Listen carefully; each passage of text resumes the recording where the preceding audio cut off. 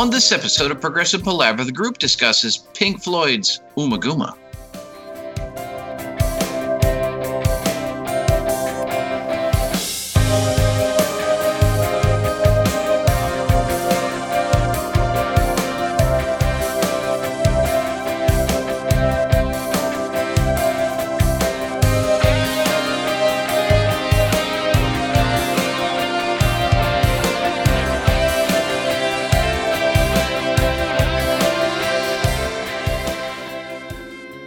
Hi, and welcome to Progressive Palaver, a group of lifelong friends and appreciators of music discussing the greatest progressive rock bands album by album.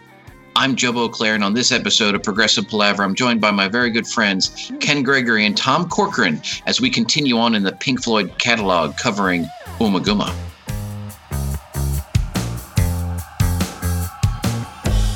Cool. All right, gentlemen, welcome to Ummagumma. This is interesting, and I'm going to apologize at the very top of the episode to anyone who loves this album because I don't get it. Not that I'm going to, I'm going to try to temper some of my reactions, but I really, really don't get it. So if you get this, and this holds a very near and dear place in your heart, I respect your opinions. And if you can help me understand, which is, one of the reasons why we made sure that Tom was available tonight, because he had, he was the first one in the Palaver group to offer some positive context here. So I'm very excited to get into this, not to get ahead of ourselves, because we have to, kind of ease into this, like the pressure is on. But Tom, Since this is the first time you have had the opportunity to join us in this Pink Floyd segment, I want to give you the opportunity to give us a little bit of your Pink Floyd preamble. Maybe you can talk about some of your experiences, how you got into Floyd, what Floyd has meant to you in a general sense, before we get into the specifics of the latter half of 1969 and Ummagumma. I'm really glad to be talking about Pink Floyd right now with you guys. I'm glad I could do at least a few of these episodes because for me, Pink Floyd was a big part of my growing up. It was a big part of all of our awakening into certainly prog, but music in general. All of us being in a prog band, we really discovered Pink Floyd together. We were really in that same space. And I say that because I was a late bloomer with a lot of other stuff, like certainly the Peter Gabriel era Genesis. I was a late bloomer with, a lot of the Yes catalog and things like that. But Pink Floyd, it seems like, we were all in that same space. And we would talk about the band. Growing up, when we were in high school, we would talk about the concepts. We would play the covers. It was really a part of our lives. So this is awesome. So here we are talking about Ummagumma, and this has sort of a unique place in my Pink Floyd world because I hadn't explored a lot of the earlier stuff, like more even Atom Heart Mother until later, but I had stumbled upon Ummagumma, going back to the earlier works of Pink Floyd. I had gone back and listened to it when I was younger, and I always loved it. I always knew, okay, this is on a different level than the sort of big Floyd albums that we all know and love. But it's sort of, there was a piece of it that stuck with me. And I didn't know why until later in life when I was composing music for film and I was listening to a lot of compositions as well as writing compositions. And I, in a Christopher Columbus way, discovered Jerry Goldsmith, who is a wonderful composer and who composed a lot of classic films like The Omen, Planet of the Apes, a ton of Star Trek stuff. But in particular, The Omen and Planet of the Apes had a very distinct style to those scores. And I really took to those scores. There's an abrasiveness, especially in the percussion, and a sort of a dramatic element to it that I've always loved. And in preparing for this episode, going back to Ummagumma, I was listening to it and I was like, wow, this sounds like a lot like those scores. If you listen to this album, and even if you play a lot of the score of Planet of the Apes or The Omen, you're like, wow, this is in that ballpark. This is Ummagumma is a film composer's album, if you will, and I didn't put that together until later. But Jerry Goldsmith is incredible. If you listen to a lot of Jerry Goldsmith's earlier music, there's a distinct Pink Floyd influence there, and Ummagumma came out even before these movies, so I would not be surprised, and I'll try to find some interviews at some point and see who Jerry Goldsmith was inspired by. But I would bet that he was inspired by this album as I was, and as I continue to be. So I'm looking forward to talking about this. Wow, Tom, I had no idea about Jerry Goldsmith, but apparently he was doing 5 to 10 soundtracks per year from the 60s through the 70s, 80s, and he blossomed again in the 90s. He did Star Trek Voyager and all these things that I'm actually familiar with. The Mummy, amazing. The Mummy? Oh, I love The Mummy. Yeah, he's done some recent things, and I'll play this. I'm really getting ahead of myself, but I'll play some similarities between Ummagumma and films like The Omen and Planet of the Apes and things like that. And it's remarkable how similar they are. I'm not saying that one ripped off the other or anything like that. It's more of a paying homage to one of the others. More of a one was inspired by the other. And there are some really great moments in both, because I listen to, I'm weird, I sort of scare my whole family. I'll listen to the Omen soundtrack, which is just a very bizarre thing to listen to. It sort of scares the hell out of me without even watching the movie. But my kids won't even go into the studio if they hear certain things. They're like, "Oh, Dad's listening to one of his weird soundtracks." So that's why I love this Pink Floyd album so much, because going through it, there are some very disturbing sounds that are made with instruments that cause a certain reaction, and if you're listening to it like you would want to be listening to The Wall, you're really not gonna like it. But if you're listening to it on just a different level, I'm not saying better or worse or anything like that, but if it's just if you're listening to it on a different level, you're appreciating it with sort of visuals attached to it. So that's sort of where I come from with this album anyway. That was pretty deep, Tom. I just want to say that you left out one very fun excursion in your Pink Floyd origin story.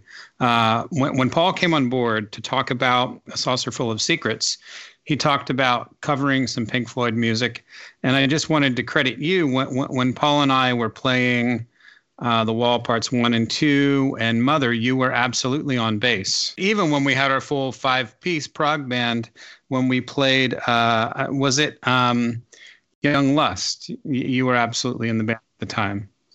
Yes, so we were not only listeners, we were doing our best to recreate whatever we could at that time. Yeah, Pink Floyd was definitely a part of our good times growing up. It really was. It's amazing how profound these bands are to us, just our growing up, whether it's Rush or Pink Floyd or, all of the above that we talk about. They really go back, and it goes back to even the playing. You're right. I think this is going to be one of those palavers where Joe doesn't talk that much, which is very unusual. No, well, allow me to give some history, see if I can inspire you.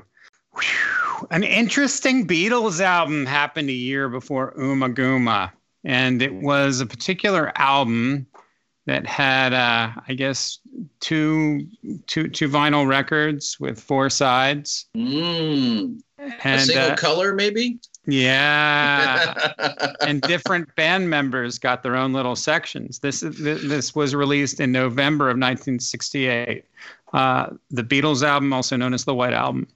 And that worked so well for the Beatles that Pink Floyd had to more or less copy it. So Ummagumma features solo efforts by Wright, Mason, Waters, Gilmour. We'll talk about the isolation. They really didn't overlap as much as you might think that they would. It's interesting that these albums came out so close to one another. It's amazing, even if you look back at the early Genesis albums in the late 60s. This band came out with this album, and at the same time, maybe it was, an early Stones record or, a Beatles or whatever, and you compare the two, it really sort of makes you step back a little bit, and this is definitely one of those.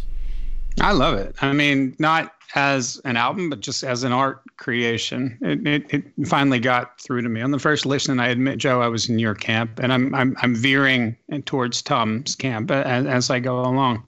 And it's interesting, right? Because this album came out, I guess we can go into the particulars and sort of set the stage there as my iPad keeps blinging at me. So if we talk about Ummagumma, it was released in November of 1969. It was produced by Pink Floyd. They did the live stuff, and Norman Smith is credited with producing the studio record. We haven't talked yet about the dual nature of this. And it was released on the label Harvest. So when we talk about the live record, side one is Astronomy Domine with Careful with That Axe, Eugene. And then side two is Set the Controls for the Heart of the Sun and A Saucer Full of Secrets.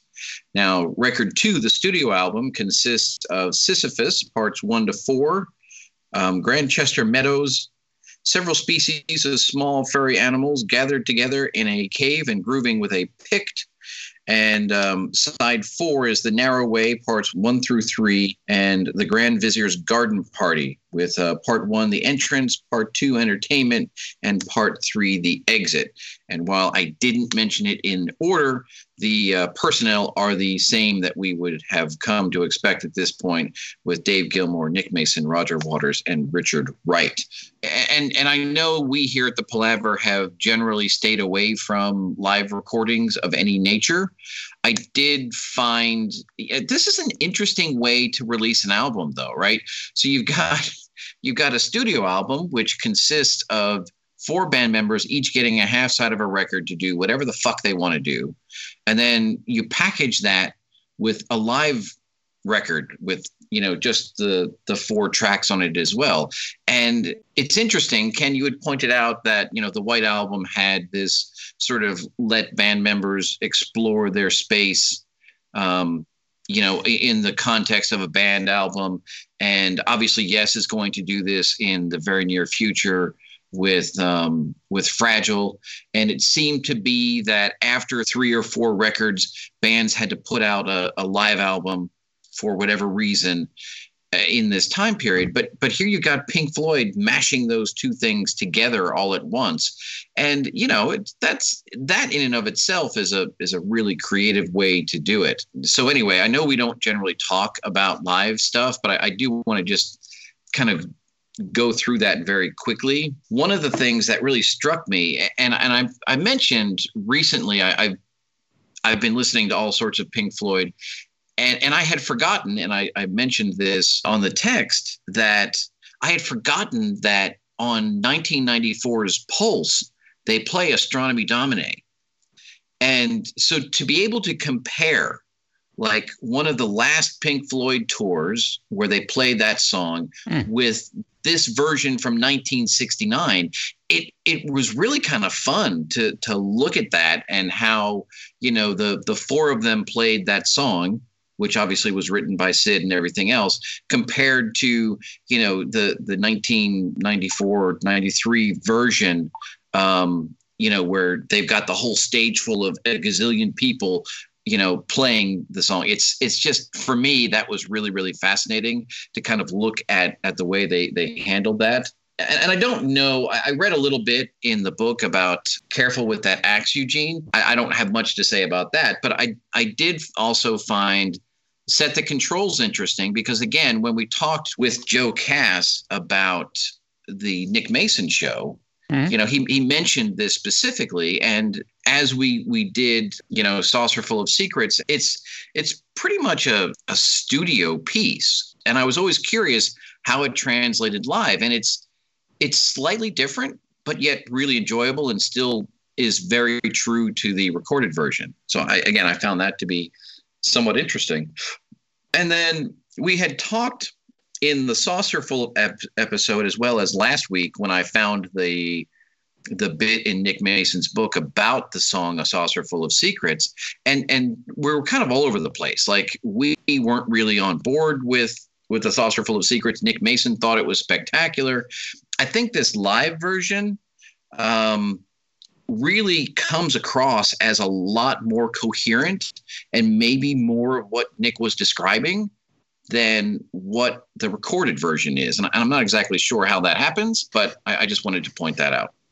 Wow, you dove in head first. Okay. Well, all right, let me throw in here. Are we gravitating towards The Saucerful of Secrets as one of our favorite songs, or at least a surprise track on here? Yeah, definitely. I think for me, that definitely is the case. Okay, I attribute that to Gilmour because when we first reviewed this, I said it eventually comes around through all of the sound effects into a nice progression, but Richard Wright is alone. And clearly you have Waters like very deliberately laying down the bass line, and Gilmour not just playing, but delightfully singing over top in this. So when I criticized A Saucerful of Secrets in that previous episode and said, there could be more going on here, I had no idea that on Umaguma they would be doing it live, in fact, with the full band. It's one of the phenomenon of the modern age. Well, we recorded this, now we have to learn it. Right. Yeah, so I'll leave it there. I mean, that's my thought on Saucerful of Secrets. Cool. What and quickly then, what did you think of Set the Controls for the Heart of the Sun? I mean, did that impact you in any way, shape, or form, or was it just I think with all of these, Astronomy Donomy, particularly Careful with That Axe, Eugene, and Set the Controls for the Sun, I find them to be more sparse than I remembered, and even jazzier than I remembered. Careful with That Axe just has a swing to it the whole time. And Set the Controls was, we're not talking prog or metal here. We're still kind of in that psychedelia jazz world, but I do dig it now, and I like it live more than I do the initial version. And I've done this before, and I hate it when I do this, but I will find a really great song, or at least a song worthy of prog, legendary status. And I will bash the original version. I did that with Firth of Fifth from Genesis. And I love the song. I love the melody. It's just the original version is the template that makes greatness happen later. It's not necessarily the version. And I feel the same thing here. Okay. So, Tom, any thoughts on the live portion of this record at all? I mean... Well, I agree with you guys a lot. I mean, I think Saucerful of Secrets, it definitely comes into itself, and the band sort of finds it, kind of like what Ken was just saying, and that's why I even brought up Brave, because I think that Saucerful of Secrets in this on this album, they sort of as a band discovered what it was a little bit later musically, and I actually like it a lot better. So I'm a big fan of the song on this album. Excellent. So that then we can go into the studio album. Now, again, when I started listening to this, and I'll point out, I believe I had Ummagumma. I had purchased it on vinyl sometime last year. I don't exactly know when, but it's actually one of the first vinyl Floyd pickups that I had. I didn't really know what it was. I very quickly figured out that there was a live and a studio version or album, and I'm like, oh, this is interesting. And I would put it on while I would, be doing stuff around the house, and I didn't really get it. And then I ended up going out and searching for a CD version so I could listen in the car, sort of, more intensive on the way to and from work, because that's often a lot of the ways I prepare for these things. I didn't know about this individual, composition thing. I didn't know that, Roger Waters was being heavily impacted by some sound designer dude at this point. And I just didn't get it. I mean, it's funny, Tom, when you talk about, scoring and things like that. When Sisyphus opens, I swear to God, I feel like I'm watching Conan the Barbarian. And it's kind of cool, right? It's got this sort of, medieval, desolate kind of vibe to it, and you're like, all right, yeah. And that's all great and stuff. And then Richard Wright just kind of, jumps the shark, and I don't know what the fuck he's doing on his piano, but it's just kind of cacophonous at that point. I'm like, that's where it kind of falls apart for me, and it never really kind of comes back after that. So, well, it's so funny, Joe, that you say that about Conan, because one of the samples I have with Sisyphus, I have an episode of Star Trek where Kirk is fighting that like salamander monster, and it sounds it's like that sort of like deep instrument thing, and it's like that sort of battle cry thing, and it's just, I mean, it's the same time period. I mean, literally the same time period. The original Star Trek was between 66 and 69, and I mean, it sounds like it could be, you could just take Sisyphus 1 and just place it right into some of the different Star Trek themes from the original series.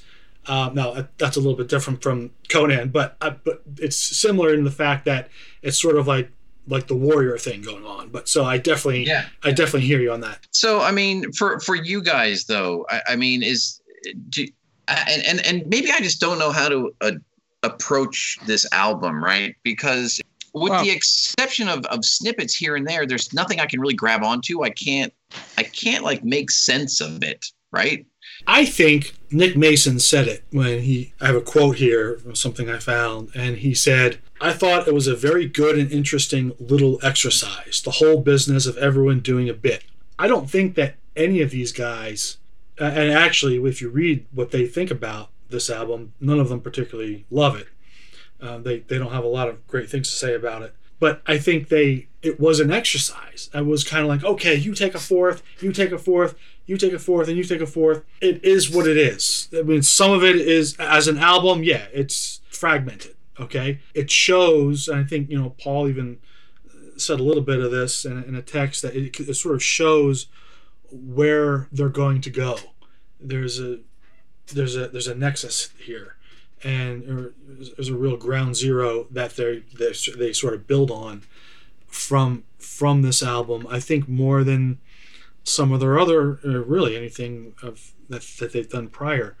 So I don't know if, I think even Nick Mason would agree with you, Joe. I mean, he's like, it's a little exercise. That's what he thinks it is. He thinks it's a little exercise. I don't know if we should all, take it on the same level as The Wall or something like that, because obviously it would be a failure in comparison.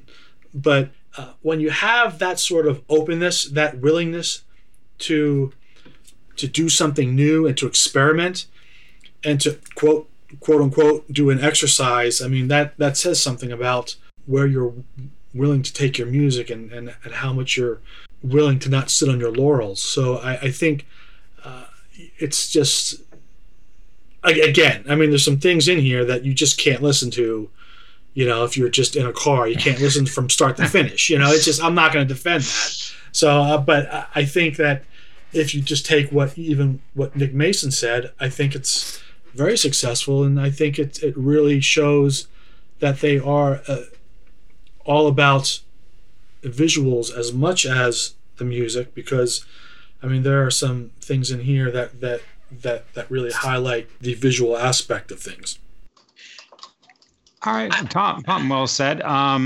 Joe, I can't take you on either. I'm in the same camp as Tom. I'm not debating what you found here, but I'm just diving into the parts that I do like. There was a record review in Rolling Stone for A Saucer Full of Secrets in October 1968,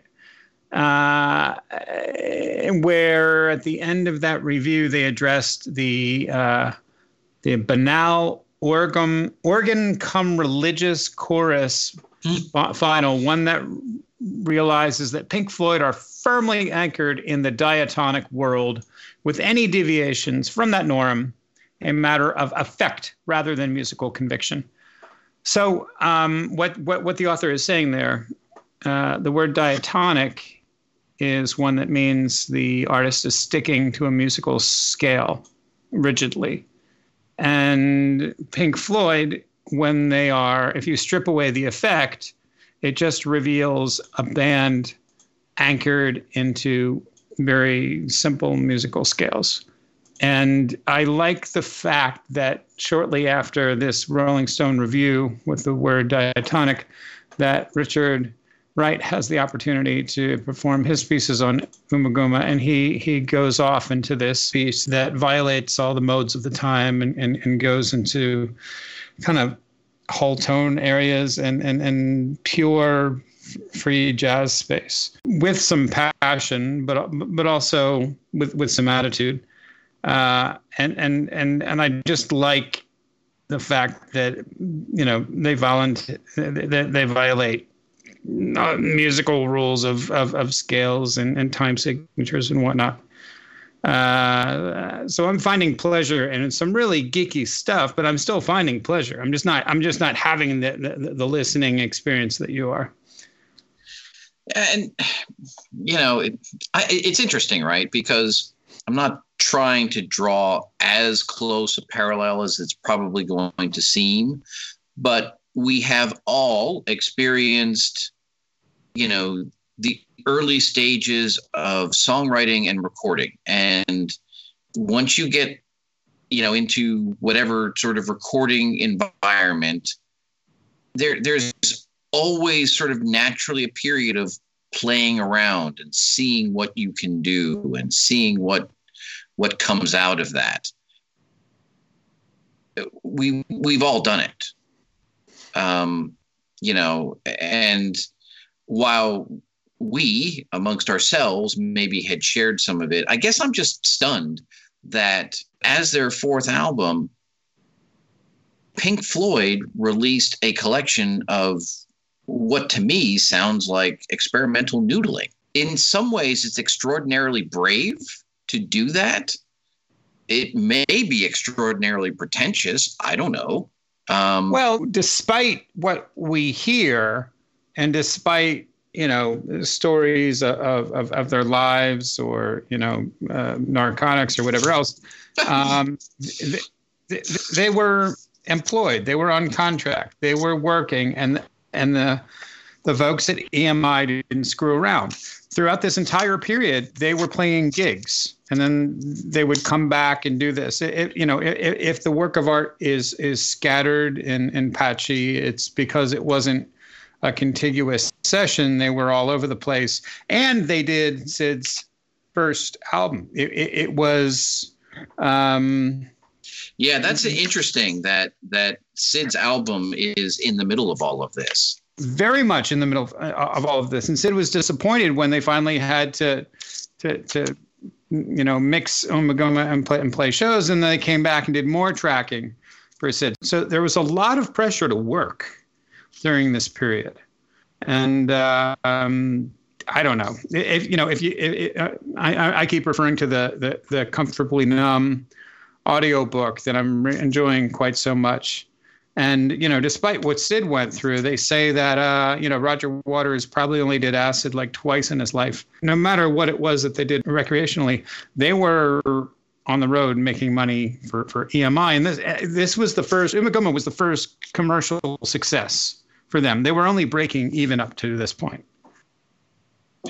Yeah, I'm glad you brought that up, Ken, because we had talked about this in the first couple of episodes, right? That Pink Floyd hadn't earned their stripes, so to speak. And this is the period where they are playing constantly, crisscrossing the UK, jaunting down to the continent and, a couple trips to America. So they really are at this point sort of learning how to, be a band and do all those things. So, whereas in the beginning, maybe they came into success without having worked for it. At this point, they are working for it. So that does become an important part of the story, obviously. This will probably be a good time to mention that, actually, you were both talking about Sid. Astronomy, the first song on here, is written by Syd Barrett.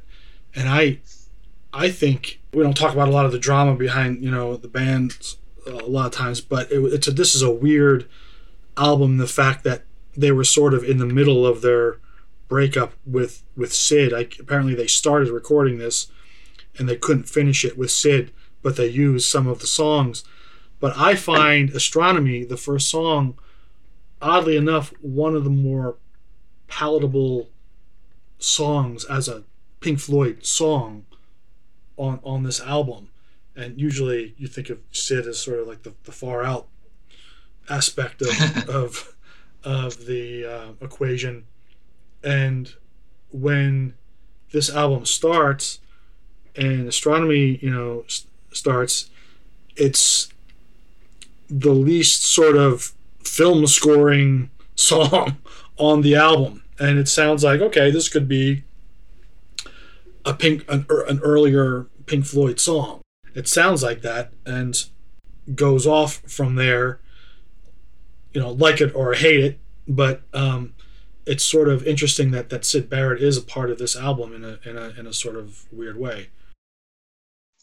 No, they're leading. Yeah, they're leading with the hit singles to their best of the ability.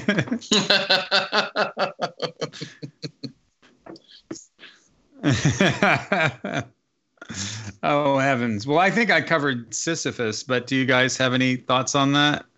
In terms of just the odd nature of hearing it starts with very minor horror movie sounding synth, and then it goes into the spacey jazz piano, and then it becomes very percussive in a sound chaser kind of a way. And then I forget how it ends. It's a very complex piece with lots of levels, but that entire journey, I take it, Joe, it's boring for you?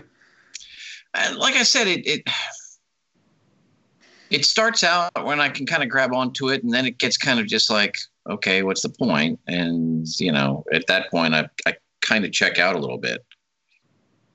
Tom, what did you get out of it? Well, I don't know if we want to go through this whole thing, but I had this whole thing I was going to do.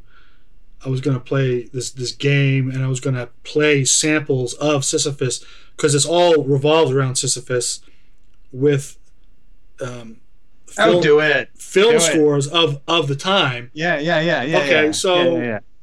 You had me at the word game. I was like, yeah. So this is Tom Saucer Full of Shenanigans. This is the game, okay? So I'm going to play a bit from Sisyphus, and then I'm going to play another score, and you have to guess what that other score is. Okay. Joe looks nervous. I am. I'm terrible at games, but okay. So this is the piece of Sisyphus.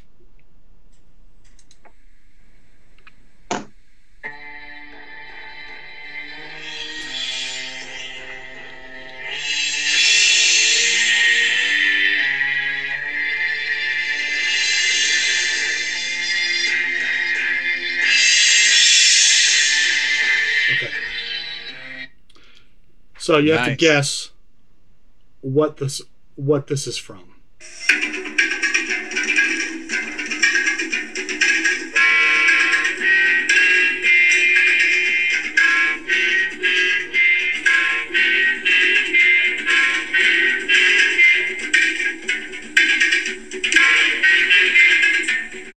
Well, Tom, I mean, I don't know the difference between The Man from U.N.C.L.E. or The Planet Apes or 2001: A Space Odyssey. I mean, you could play anything, and I would, and I would believe it. But I have to. I'll just throw out a guess. Is that something to do with The Planet of the Apes? No, that was from Star Trek, the original series. Really? Yeah. So Nice. I think there's a lot of similarities there. I think there's a lot of similarities in the rhythm, in the percussion. And it's the same period. I mean, we're talking 66 through 69, and anyway, Star Trek. And I think you could just pop in something from Sisyphus into an episode of Star Trek, and bang, you would have something really great. And so that's what excites me. So that's I'm hearing Sisyphus, and I'm doing that. I'm also hearing my Rottweilers banging around. Give me 1 second. Well, I mean, had the Rottweilers been around in 1968, they would have appeared on the album because, you know, their performance is just as good as all this, if not better. So Tom, I find it interesting. You had mentioned then that Star Trek, the original series, ran from 66 to 69. So this stuff truly is contemporary. And one of the things that I've found most fascinating about this early portion of Pink Floyd is the timeline, right? Because I always, it seems that everything that Pink Floyd did is actually earlier than I would have thought it was in relation to other things that could have influenced it. So, Ken, was it Saucerful of Secrets that we were talking about, the connection to Sgt. Pepper's, or was it the first album? I forget which one. Because I can't remember last week. The first album. But, yeah, I pointed out the White Album, but I kind of blew off the timeline of progressive rock. But most notably during this period is that Abbey Road actually comes out prior to this. So it wasn't the White Album and then Ummagumma. I mean, they were a year apart. But the Beatles stayed very productive. In September of 69, they released Abbey Road. So just fascinating to me because I absolutely love Abbey Road. And it's a very singable album. And then you know, Pink Floyd is saying, no, fuck all that. Yeah. So, it's interesting, right? When Tom's drawing these parallels to something, and, you know, I would never have been able to guess which came first, Star Trek or Ummagumma. So I just find that to be interesting. The other aspect of this, you know, as we kind of go through, and I have this feeling that we're not maybe going to cover this in a true linear fashion, but, you know, at some point, as you're listening to this, you wind up in several species of small furry animals where Roger Waters is having just a grand old time doing whatever it is that Roger is doing. And I want to say that, and we'll at some point we'll have to have him on, but I want to say this is the kind of we'll call it experimental stuff that seems to tickle Joe Cass's funny bone so much. So I'm curious to kind of get his take on this, because if anyone I think is going to jam on several species of small furry animals, it's going to be Joe Cass. But I will say that I do positively enjoy at the very end of that track when Roger lapses into muttering in his strange Scottish accent that he has, that really speaks ultimately to the schoolmasters in The Wall. I think it sort of does presage that a little bit. So that does entertain me on a completely irrational level. So it's art rock. It's good. I'm still fascinated with this. I have to do this with this timeline of progressive rock. But would you believe, 1969 is an amazing, amazing year. I know we've said this before. And the difference between the Americans and the Brits are crazy. Because Genesis is so square when they release from Genesis to Revelation, because it's about the Bible. They're trying to be the Bee Gees and they're not. And I don't know what's going on. And we had that whole episode. But then you compare that to like the Mothers of Invention, Uncle Meat, or later that year, Frank Zappa, does Hot Rats right before Umaguma, like 15 days before Umaguma. You've got Frank Zappa doing Hot Rats, which is really groovy with a lot of jamming and a lot of improvisation. But then around that very same day, King Crimson released In the Court of the Crimson King, which is very pompous British rock. You know what I mean? Yeah. So we on the American side, if you look at what's going on during this period, Jefferson Airplane is really groovy, and Genesis is square, and Chicago is groovy, and the Who kind of fits in between the two when they do Tommy, because there's a little bit of feel and groove in there, and it's a little sluttier than the other stuff. It's a little more street cred than the other stuff, and then it's so weird how Pink Floyd fits into all of this. You could say that they're the Brits trying to be a bit more like the Americans. And then in July of 69, Yes releases the Yes album, which is totally in its own camp altogether. It's such an interesting time. It's such a powerful year. I think we've said in other episodes, if we could go back to any time, it would probably be this period. Yeah. It's interesting. One of the things, or one of, I guess, maybe many things, reading Nick Mason's book, and I'm getting better. Like, I'm actually ahead of the story now, which I've always been behind the story. But there are two things that have sort of come up in our conversation tonight that don't seem to enter into Nick's telling of the tale. And those two things are drug use and musical influences. I don't recall. Now, granted, I've had a lot going on at work, and my retention of facts from Nick's book is perhaps tenuous at best. But I really don't recall, with the exception of that one story where he talks about them seeing Cream from the audience as paying members. I don't recall them really talking a lot about things that influenced them as a band, which is kind of interesting because that normally comes out sort of naturally in the story. But well, during this period, they opened for Hendrix, and there was a period where Gilmour was ferrying around Hendrix in his car.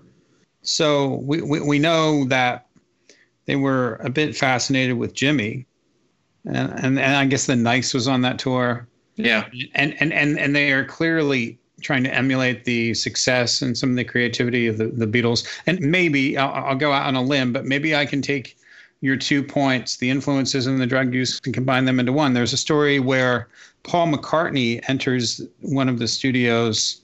I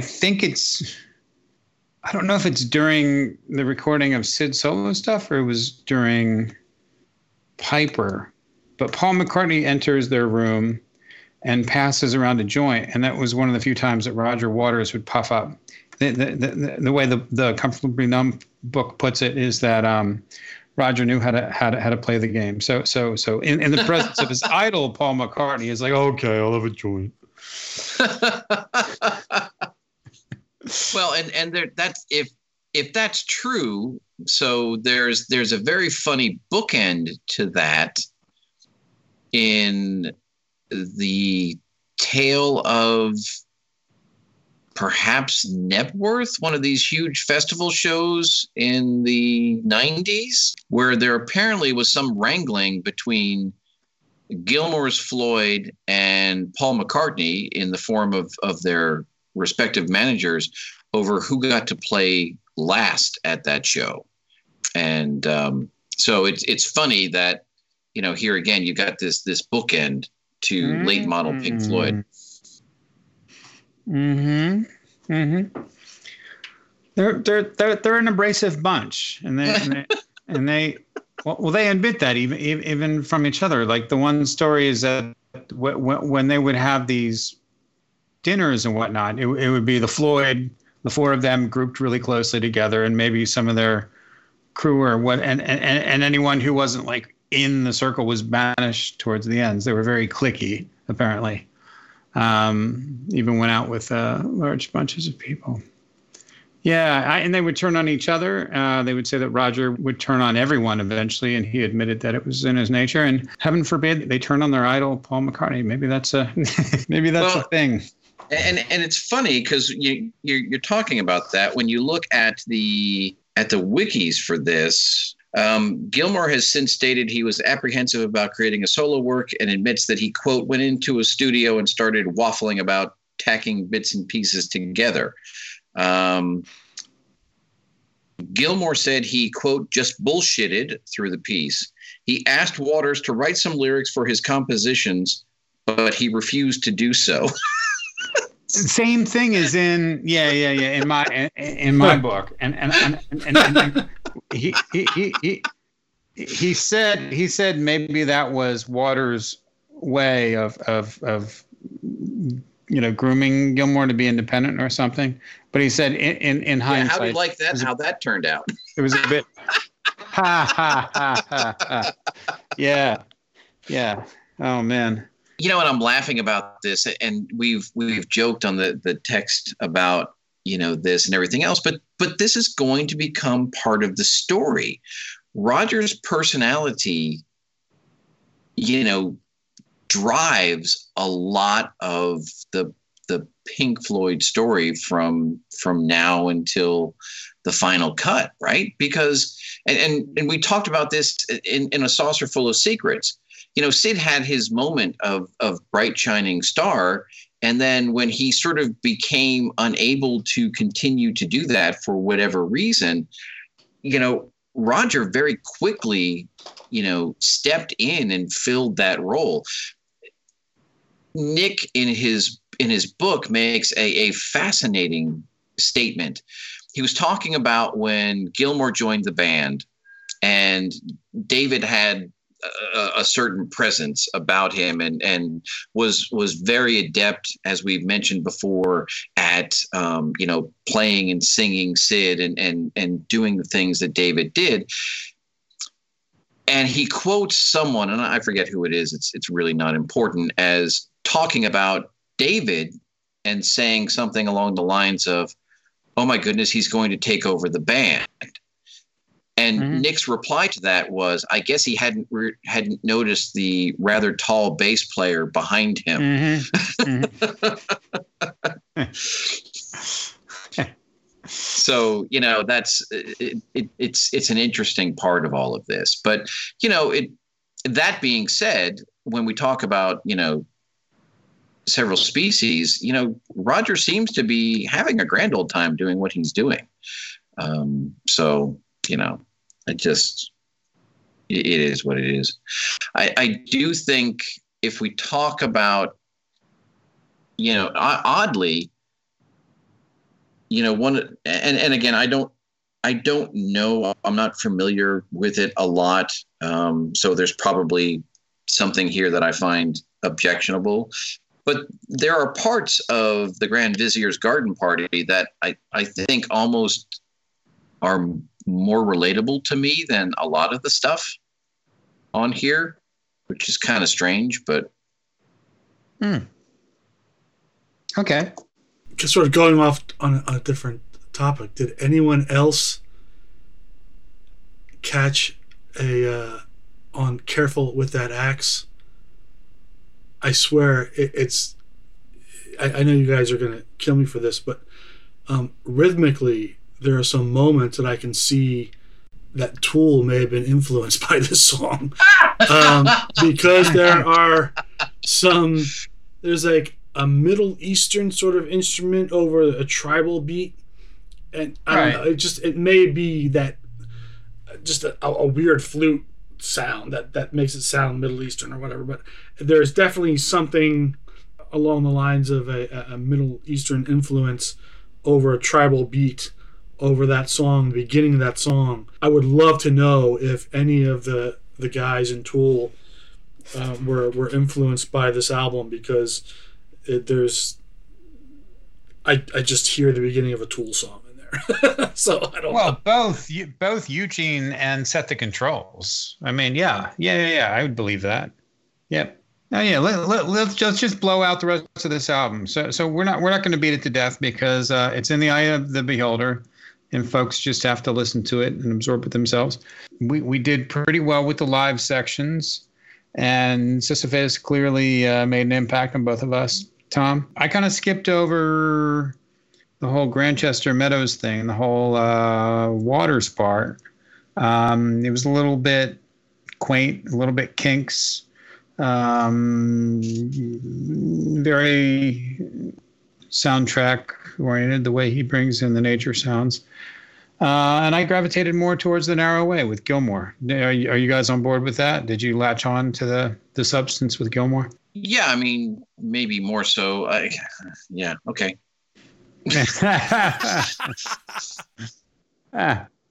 All right. Well, also, in keeping with my theme, where Rolling Stone panned the band for being very diatonic, Gilmour goes out of his way on the grungier parts of The Narrow Way to really throw in some fantastically melodic but atonal guitar intervals.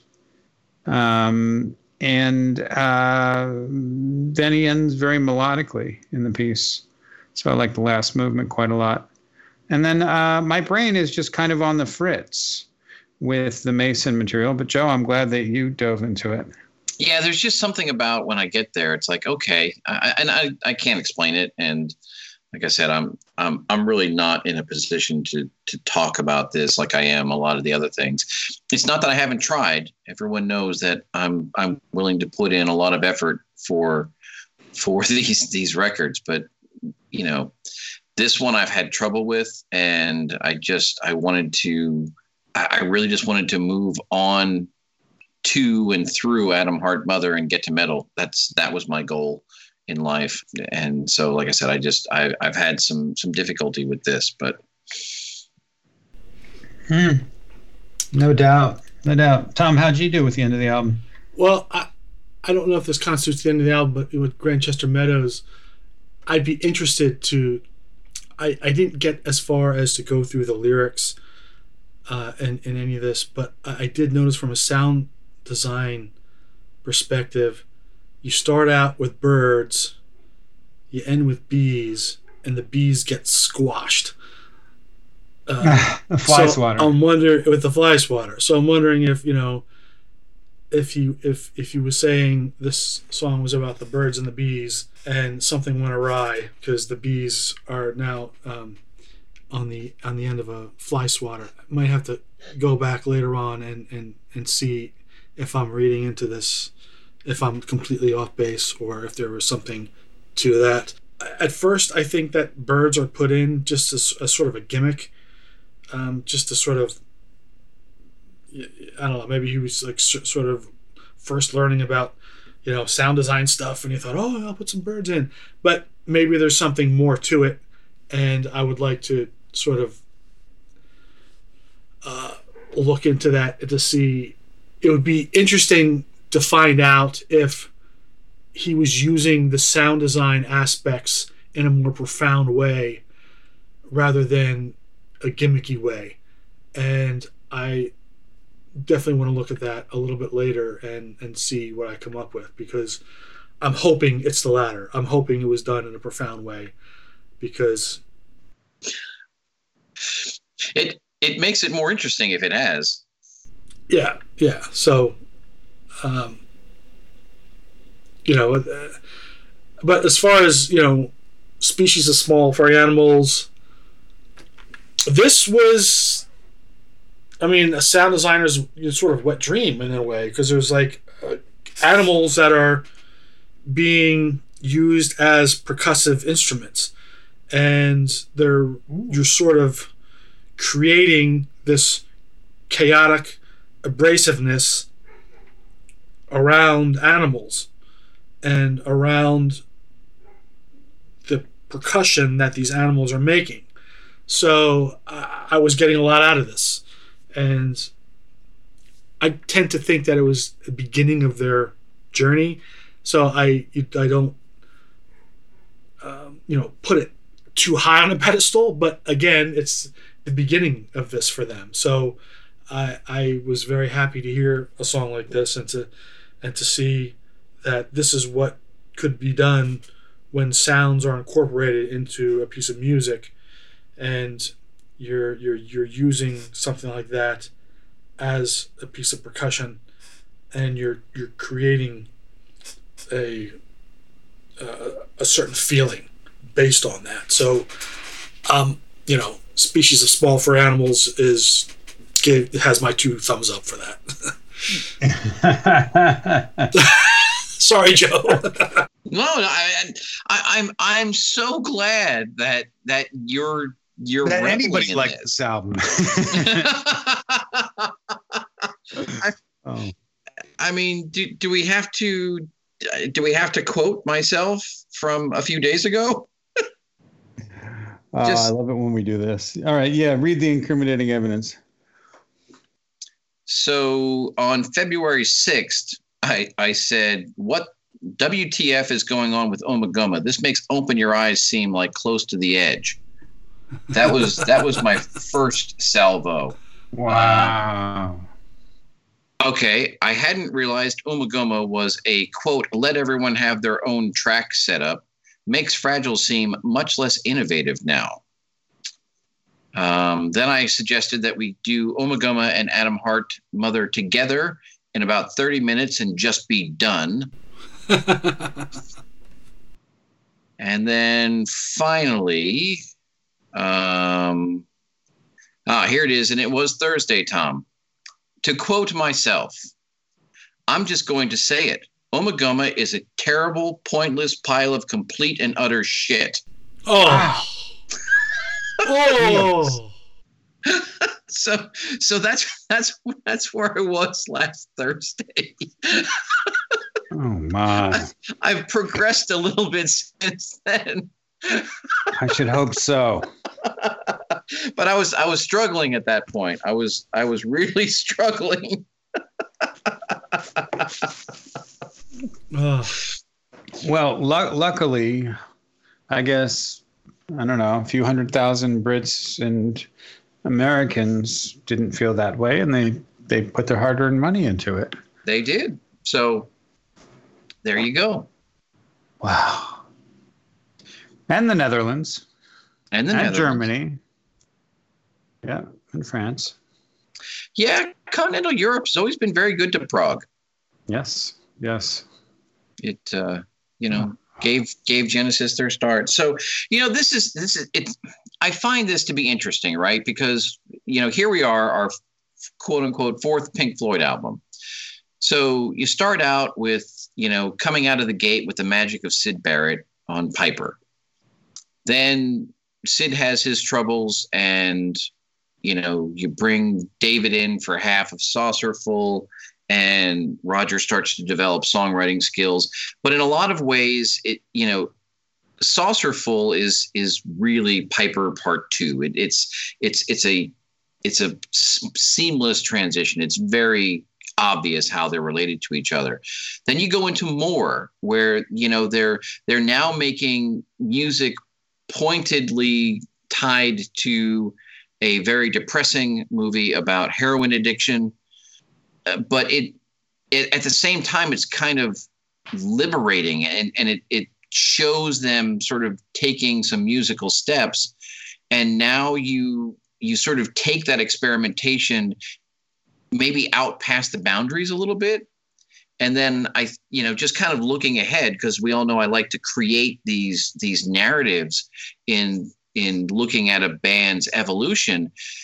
If Ummagumma pushes past the boundaries, then Atom Heart Mother starts to bring it back in, and by the time they reach metal, it's almost like they've found their balance point, which ultimately will lead us through Obscured by Clouds into Dark Side, and away we go. So, I certainly see the value here, and much in the way that we finally talked about in Abacab, I can at least respect what they were doing. It just, it's not my cup of tea. So, wow, I would much rather listen to more than this. Well, again, I mean, you're talking to somebody who listens to the Planet of the Apes soundtrack, and Jerry Goldsmith is put on a pedal. So, and that's that I really do, honestly, Tom. And I was so happy when you sort of came back at me when I made that sort of just crazy statement, because it's this is the beauty of not only the palaver, but of talking about these bands and these albums as well. There's always a different way to take these things in, and there's someone who is going to defend any album, and that's spectacular. And I love that. That is honestly the best thing about what we do and why we do it, and about the music that we cover. So I was thrilled beyond description when you came to the defense of Ummagumma, Tom. It's fun stuff. Yeah, I mean, it's great that. I wish we disagreed more often. Actually, I wish that. The problem is most of the time we're agreeing on so much stuff, but no, I mean, you're right. It is part of the beauty of doing this. So. Well, let's get Paul in here. He did text to us. He said, Ummagumma is essential but not entertaining, and surprisingly effective at keeping my personal demons at bay. It should go without saying I skipped over the live stuff. So clearly we kind of liked the live stuff. We made the reference to Tool. We kind of, said that it was more fleshed out than the previous studio stuff. But here's Paul skipping it over. So he disagrees. I think Paul skips live stuff just as a matter of course. I think that's just his basic principle of life. Oh, well, damn him. That's how we ended up with this no live albums on the Palaver thing. Because, we had actually agreed when we did Genesis that some of their live albums were better than studio albums, and we'd break the rule, and we never quite got there. Yeah, that's true. And I thought we were going to do at least one of Rush's, like Exit Stage Left or Show of Hands. We were supposed to. There's a lot to talk about, and with any luck, we'll be doing this a decade from now, and we'll cover all of the Rush live albums, at least up until the point where they get really, really not great. What part is that? Okay. What are you talking about? I don't want to say anything disparaging for fear of turning Mark Anthony Kaye against us. Oh boy. Oh goodness gracious! All right. Well, I mean, I'm pretty much satisfied with covering Ummagumma at this point. Do you guys have any closing thoughts from your perspective, Tom? I think you probably summed it up beautifully, but hey, what else you guys got? I thought this was a lot of fun, and I thought, I think this is a very important album in the course of Pink Floyd's career, and I can definitely see why it's not one of the more popular ones. But I mean, these guys think visually as well as with notes from their instruments, and this I think is the one of the beginning pieces of that puzzle. But it's fun. Kenny G? Oh, thinking visually, there's a wonderful description of Storm Thurgerson painting his room in the flat where he lived orange and red. And they all admitted it was dreadful, but it was different. So Storm goes on to become Hipgnosis. And I think I want to say this album cover is credited with Hipgnosis. I think Storm was credited with we'll have to go back and look at that. Well, in fact, I've got more right here. I don't know if the album is credited to Storm or Hipgnosis at that point.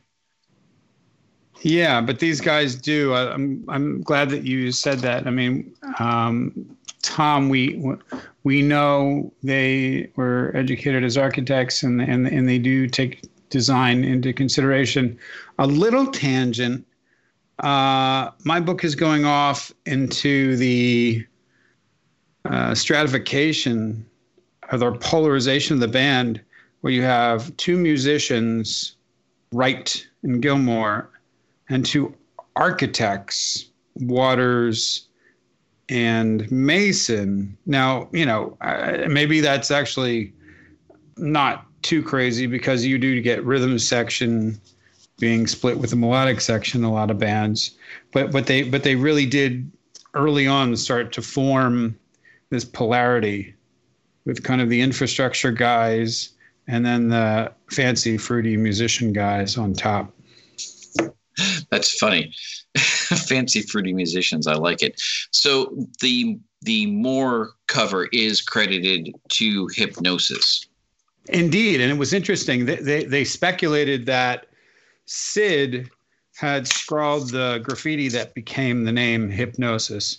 And it was something on the lines of hip. I mean, clearly hip prognosis or hypnotism. I mean, there are lots of connotations, lots of different ways that it could go. And they weren't sure exactly where Storm got it from, but they thought it was graffiti from Sid. Okay, and apparently I've completely just lost my mind, because A Saucer Full of Secrets is also credited to Hipgnosis. So Storm Thurgerson became Hipgnosis almost from the inception. Oh, brilliant. For some reason, I thought A Saucer Full of Secrets was credited to just Storm, but it is credited to Hipgnosis. Okay, so they're back on track in that regard, and they're also back on track recording in Abbey Road. For whatever reason, they were allowed to go to Abbey Road after they were booted out for the More stuff. Yep. So they're making money. So all roads lead to Pompeii.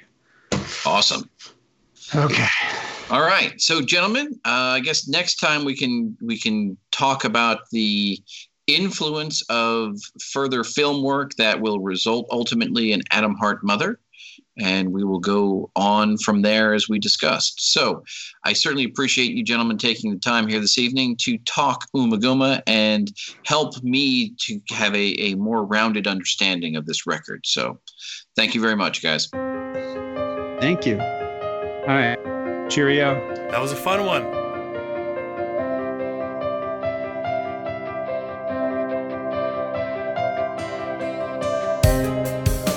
We hope you've enjoyed this episode of Progressive Palaver. As always, we've enjoyed sharing the conversation with you and look forward to your thoughts, questions, comments, and feedback.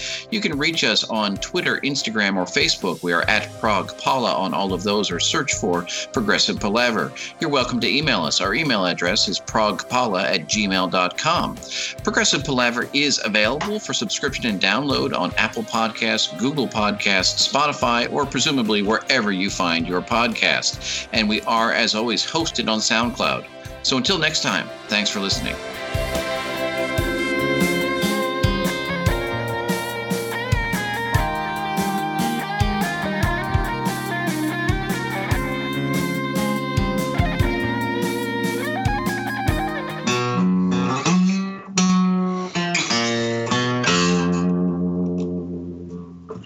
Yeah, just hit record, man. If I think about it too much, I'll suck. All right.